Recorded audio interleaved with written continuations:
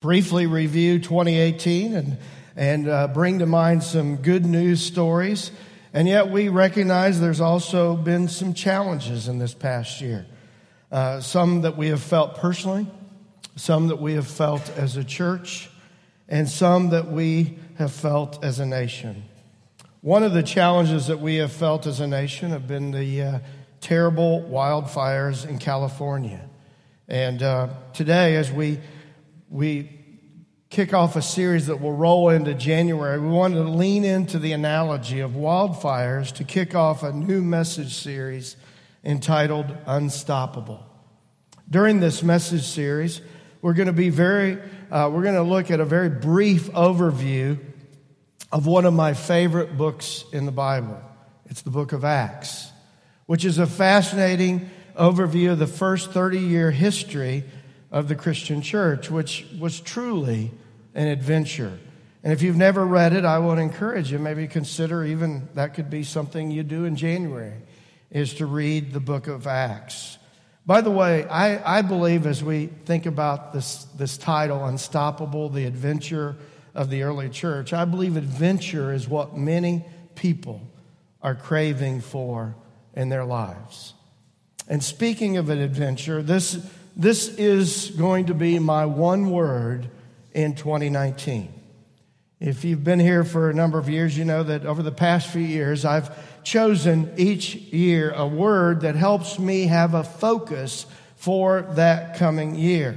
For example, this past year, my one word was hope. And so you might have sensed that word hope just kept coming up over and over again, even in message series that we had here at Southwest. Now, after thinking about it and praying about it for some time, I've chosen for 2019 the word adventure. Now, I'm both excited and a bit apprehensive with embracing the word adventure for 2019.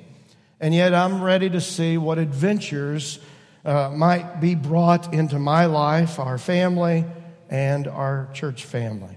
Now, to throw caution to the wind, I've personally begun the adventure process by giving my wife for Christmas a gift in the form of a promise. And my promise to my wife on Christmas Day was that 2019 will be the year that we get a family dog. Now, for some of you who don't understand why that's an adventure, I've been resisting this idea for years. I'm a bit of a dog Scrooge, okay? But I finally caved in and wrote on a Christmas card to my wife that I'm in for the adventure as long as she can find a dog that doesn't bark at me, jump on me, or require me to take it for walks. I think that's not asking too much. Those are my only conditions. And yet pray for me, because on Christmas Day, she said, I'm going to take my time. I'm going to make sure, we got a grandson due in March. And she said, I'll take my time, and we might not get this dog till the fall. So I was like, okay, good. Got time to work into it. Last night, I got home, and she said, I think I've found our dog. So pray for me. I think I'm in for an adventure. Now, for the reader of the Bible, or for someone that maybe says in 2019, I'm going to begin reading the Bible, by the time you get to the book of Acts, it's truly an adventure. The book of Acts picks up where the Gospels of Jesus leave off. The first 4 books of the New Testament, and by the way, you're invited to pick up one of the free copies of the New Testament out in the lobby. I encourage you to pick one up and start reading it. But if you start reading the first 4 books of the New Testament, which is the part of the Bible that deals with Jesus and his life and his teaching, the first 4 books are the Gospels. They tell the life of Jesus, his teaching, his ministry, and they all 4 end with the death, the burial, and the resurrection of Jesus. Now, the book of Acts, which was written by one of the gospel writers, a guy named Luke, tells the story of what the followers of Jesus were like after the resurrection. It's a fascinating read. In many ways, Acts is a sequel of the Gospel of Luke. And Acts 1 overlays with Luke 24, where you can see a continuation of the story. And so Luke begins in Acts chapter 1, revisiting some conversations that the resurrected Jesus has with his first followers, these apostles, the 12 that he called to be his leaders of the early church. And let's listen in to one of those conversations in Acts 1 in verse 6. It says, "Then they gathered around him and asked him, 'Lord, are you at this time going to restore the kingdom to Israel?'" I think they're still struggling with what this kingdom of God was going to look like. Maybe they still were holding on to kind of a militaristic, political view of the kingdom. And let's see how Jesus answers them. In verse 7, he said to them, "It's not for you to know the times or dates the Father has set by his own authority, but you will receive power when the Holy Spirit comes on you. And you will be my witnesses in Jerusalem and in all Judea and Samaria and to the ends of the earth." Here we see Jesus lay out his visionary plan of the apostles taking his message of good news to the entire world, beginning in Jerusalem. This week, we want to look at the catalytic beginning of that movement. Now, to illustrate the wildfire of the early church, we're going to examine the 4 unstoppable stages of a wildfire. Now, firefighters, and I double-checked my points for this message with a friend of mine that's a captain of the Springboro Fire Department. He confirmed these stages are what I'm going to be sharing with you today. That the 4 stages begin with this idea of incipient stage. Now, I'd not heard of the word incipient. Maybe some of you had, but so I had to look it up. What does incipient mean? Well, it means to begin to happen or to develop. For our purposes, we're going to describe this as I researched this as some give definition to incipient as pre-ignition. Okay, what's that pre-ignition stage of a wildfire? Let's read about the pre-ignition stage as it's described as we keep reading in Acts chapter 1. In verse 12, it says, "Then the apostles returned to Jerusalem from the Mount of Olives, a distance of half a mile. When they arrived, they went to the upstairs room of the house where they were staying. Here are the names of those who were present: Peter, John, James, Andrew," and then it lists all the 12 apostles. "They all met together and were constantly united in prayer, along with Mary, the mother of Jesus, several other women, and the brothers of Jesus. During this time, when about 120 believers were together in one place, Peter stood up and addressed them." What do you see in this incipient pre-ignition stage? I see that Jesus has promised back in Acts chapter 1, verse 8, what we read earlier, that the 12 apostles would receive power when the Holy Spirit came upon them in Jerusalem. So in verses 12 through 15, they're waiting in Jerusalem for God to act in a new, powerful, dynamic way. It's interesting, the word that's used in Acts 1 verse 8 to describe the power of the Holy Spirit in the original language that Luke is writing as he's quoting Jesus is actually the Greek word that we get our word dynamite. So keeping with this wildfire analogy, they're waiting for the fuse to be lit so that an explosive outbreak of God's power through His Spirit, the Holy Spirit, will ignite a new movement. And they're waiting the only way they know how, and that's by prayer. It's important to mention that the entire Christian movement at this stage in history was really very small, as it consisted of only 120 believers. And yet they recognized that they were called to a mission and to a vision that was beyond their human power. And they're praying and waiting for the Holy Spirit to lead them in an exciting new adventure. Some have suggested that the book of Acts is really a shortened name of a longer name, the Acts of the Apostles. One commentary I was reading preparing for this message said he felt a better title would be the Acts of the Holy Spirit. I like that. reading how God, through His Spirit, worked in a miraculous way through some believers who trusted Him and took Him at His word. One of the challenges that modern-day Jesus followers can run into is that we can read these stories of faith in the Bible, and then we can try to live that out in our lives. We can long for that to happen in our church, and yet we've replaced this humble dependence upon God in prayer, waiting for God to act, with our own personal ingenuity and polished techniques. And then we wonder why we fall on our face. As we long for God to be at work in our lives individually and collectively for 2019, let's make sure that we prepare our hearts with a prayerful dependence upon God's Spirit to be at work in our lives. I'm not sure if you've already set 2019 goals for your spiritual life, your personal life, your family life, or your professional life. Some of you, I know, are goal or resolution averse. Or, on the other hand, maybe some of you set goals, but you set them so that they're really easy to obtain because you don't want to be disappointed. Maybe some of you have set goals like I read preparing for this message, like help all of your friends gain 10 pounds so you will look skinnier around them. Don't recommend that as a goal, okay? Number two, maybe some of you resolve that you want to read more in 2019, so you change the closed caption setting on your TV so you read the subtitles while you're watching TV. And if you've resolved to be on time for the 11:15 service this year, you might want to rethink that goal, okay? It's been changed to 11. You know, each year, I'm a goal setter.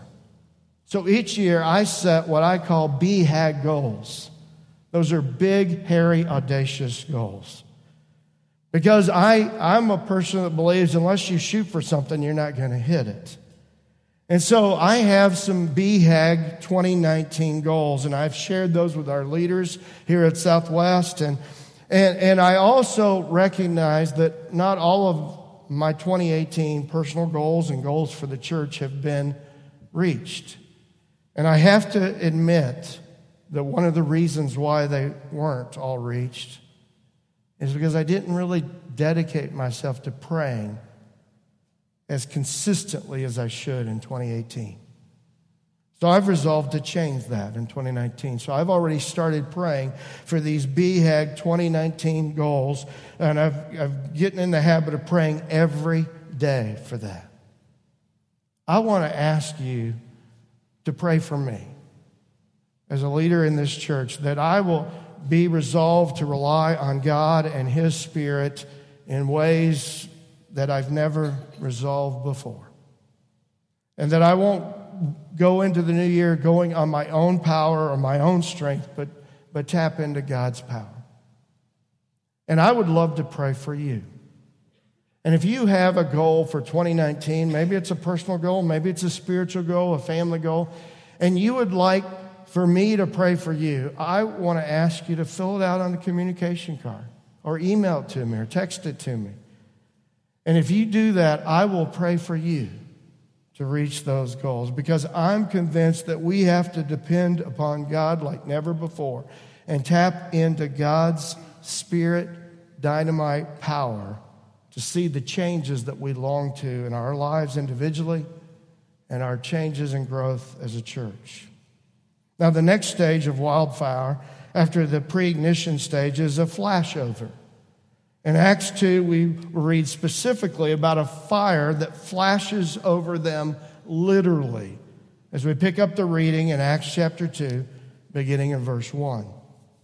When the day of Pentecost came, they were all together in one place.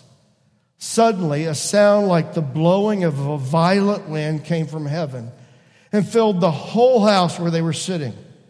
They saw what seemed to be tongues of fire that separated and came to rest on each of them. All of them were filled with the Holy Spirit and began to speak in other tongues as the Spirit enabled them. Now there were staying in Jerusalem God-fearing Jews from every nation under heaven. When they heard this sound, a crowd came together in bewilderment because each one heard their own language being spoken. Wow. This is amazing. This is miraculous. I would have loved to have seen this. I try to picture it in my mind as we read it. It's a pivotal point in history as God fulfills His promise to pour out His Holy Spirit for all people. You see, in the Old Testament, before Jesus came to the earth, the Holy Spirit was really just available for the prophets, the priests, or the kings. And yet God, who's the original special effects artist, does a powerful flashover event that gets the attention of all the Jesus followers, but also the thousands of people in Jerusalem for this very popular Jewish festival of the Pentecost. Now, if you're not familiar with this festival, it's a festival that took place in Jerusalem 50 days after the Passover. If you remember, Jesus was crucified right around the Passover. So that gives you a time period. It's not even been 2 months since Jesus' crucifixion and resurrection. And the Pentecost actually had more people attending it because of the time of year it was than the Passover. And so there are Jewish people from all over the world that have made the pilgrimage to Jerusalem to celebrate the Pentecost. And with all this commotion of the violent wind, tongues of fire, and miraculous ability for the apostles to be able to speak in languages that they have never studied, which is what I believe that gift of tongues was all about, Peter stands up as the spokesman for the group in verse 14. Then Peter stood up with the 11, raised his voice, and addressed the crowd. Fellow Jews and all of you who live in Jerusalem, let me explain this to you. Listen carefully to what I say. Now skip down to verse 22. Jesus of Nazareth was a man accredited by God to you by miracles, wonders, and signs, which God did among you through him, as you yourselves know. This man was handed over to you by God's deliberate plan and foreknowledge, and you, with the help of wicked men, put him to death by nailing him to the cross. But God raised him from the dead, freeing him from the agony of death, because it was impossible for death to keep its hold on him. I love this bold proclamation by Peter of the gospel. In fact, this is the first gospel message recorded, the first gospel message delivered following the resurrection of Jesus. And we see a clear description that will be repeated throughout the book of Acts. We'll see that the audience is told that they themselves are responsible for killing Jesus, putting him to death. You know, sometimes people debate, was it the Jewish leaders who killed Jesus? Was it the Roman guards that killed Jesus? You know, my answer to that question, it was me. You see, as a sinner, I'm responsible for the death of Jesus. And if you're like me or a sinner, then you too have to take some responsibility. That's why he died, for our sin. And yet, God raised him from the dead. Now, for time's sake, we won't read the entire Acts 2 message, but as a challenge to me, it's not that long, but it's extremely powerful. And laced throughout Peter's message, verses 15 through 21, we see numerous references of Old Testament passages, which I think is a great example for those who, like me, are called to preach or teach. You see, at the end of the day, I'm convinced that it's not really what I say that will make a difference. It's not what I think that will make a difference. I'm convinced that what makes a difference long term is the power of Scripture being read. That's why I believe one of my biggest roles, and I believe my biggest role here at Southwest, is to continually expose Scripture each weekend, to expose it and teach it in such a way that we see the relevancy for our life.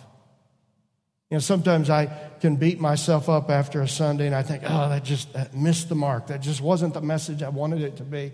And I'll go home and share that with my wife and she'll say, "Did you read Scripture?" I said, "Yes, I did." She said, "Well, then God's Word will do its work." And I believe that. with all my heart. And that's why the messages I teach are filled with Scripture. But also, I want to invite you to make sure you're feeding on Scripture throughout the week. That you're not just relying on Sunday morning to fill you up, but that you're learning to feed yourself. So every year, as we typically do, out in the lobby, you'll see on a table, you'll see a number of Bible reading plans. One that'll take you through the whole Bible in a year. One that I like, it takes you through the Bible in 2 years. It just seems a little more manageable for me. One just takes you through some of the main stories of the Bible. I want to urge you, before you leave today, pick up one of those plans and resolve in 2019 that you're going to begin reading the Bible. To really feed on God's Word, not just on Sunday morning, but throughout the week. Now, for those of you who think, I'm just not a paper person, well, then I want to point you to the Bible app that's called YouVersion. It's a great resource. It's free. And you can download it on your tablet or your phone. And my wife does this, who's more technically savvy than me sometimes. And she does various plans. And she'll text our daughters and she'll say, hey, I'm doing this plan. Do you want to do it with me? And maybe for you, that would work better. And if you don't like to read, a number of people have shared with me, they'll just put it on their dashboard on their phone, hands-free, but pick the audio version and listen to Scripture as they're driving to work. It's a way to feed on God's Word. Let's make sure that we resolve to be in Scripture throughout 2019. Now, just like we noted during the Christmas season, we're challenged to believe in the miraculous birth of Jesus. Followers of Jesus are called to believe in the miraculous resurrection of Jesus from the dead. This is the essence of the Christian message. This is the gospel. And we see it fully developed, which is the next stage of wildfires. Wildfire is fully developed. And we see that Peter, in his message, reaches the climax of his message and not only lays out the gospel, but he develops the human response to the gospel. Let's keep reading in verse 36. Peter says, God has made this Jesus, whom you crucified, both Lord and Messiah. When the people heard this, they were cut to the heart and said to Peter and the other apostles, brothers, what shall we do? I love that. Okay, first gospel message. At the end of the message, the crowd goes, how do we respond? What do we do? What do we do in light of this gospel message? Let's see what Peter said. Peter replied, repent and be baptized, every one of you, in the name of Jesus Christ for the forgiveness of your sins, and you will receive the gift of the Holy Spirit. The promise is for you and your children and for all who are far off, for all whom the Lord our God will call.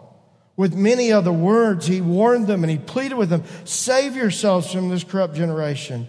Those who accepted his message were baptized, and about 3,000 were added to their number that day. Wow, the church explodes from 120 to 3,000.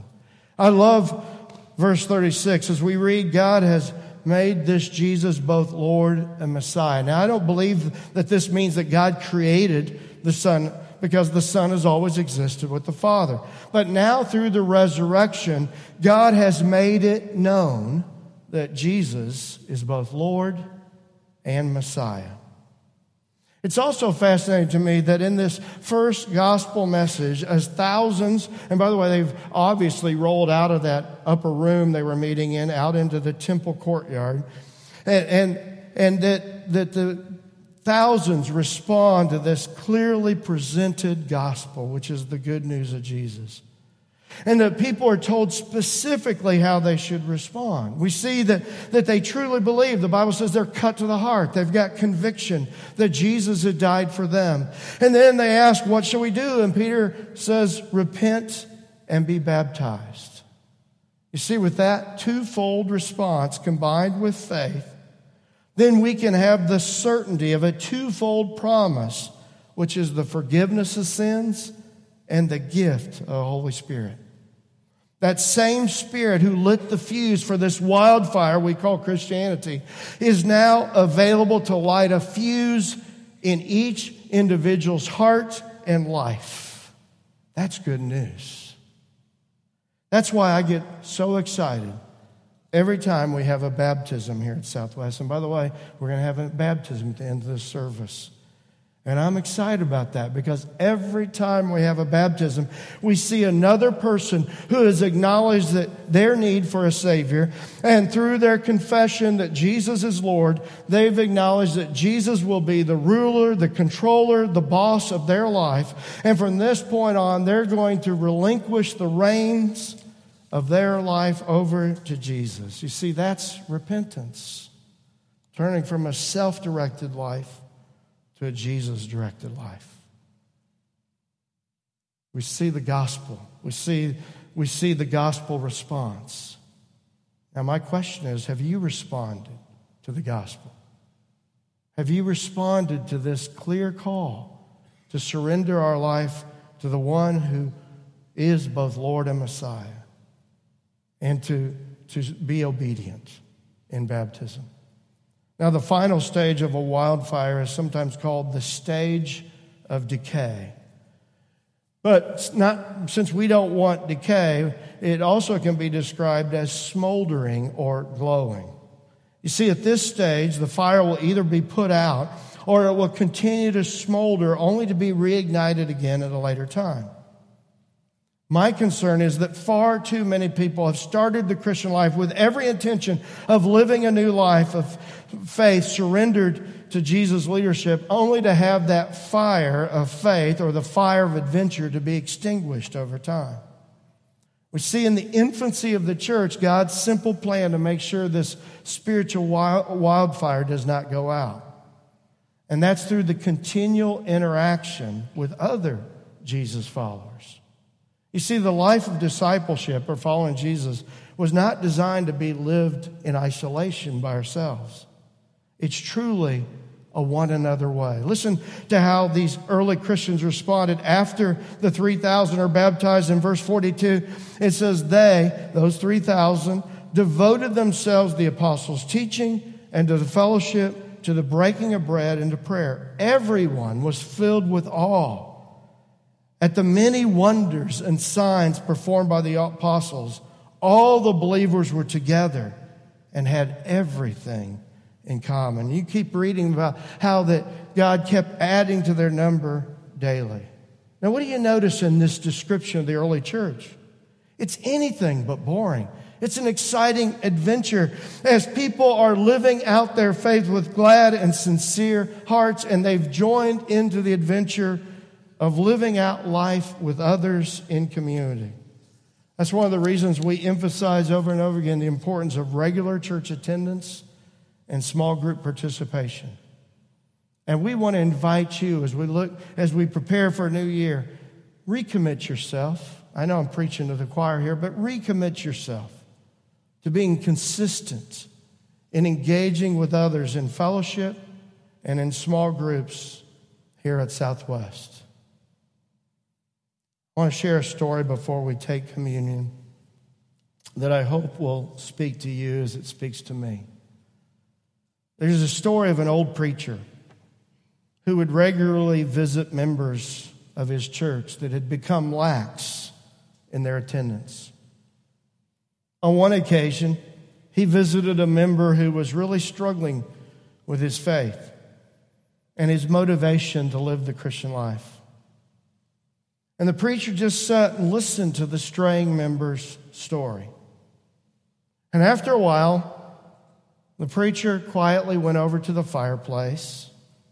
A fire was burning. And he took the fireplace poker and he took one piece from the fire. If you can picture that fire in your head.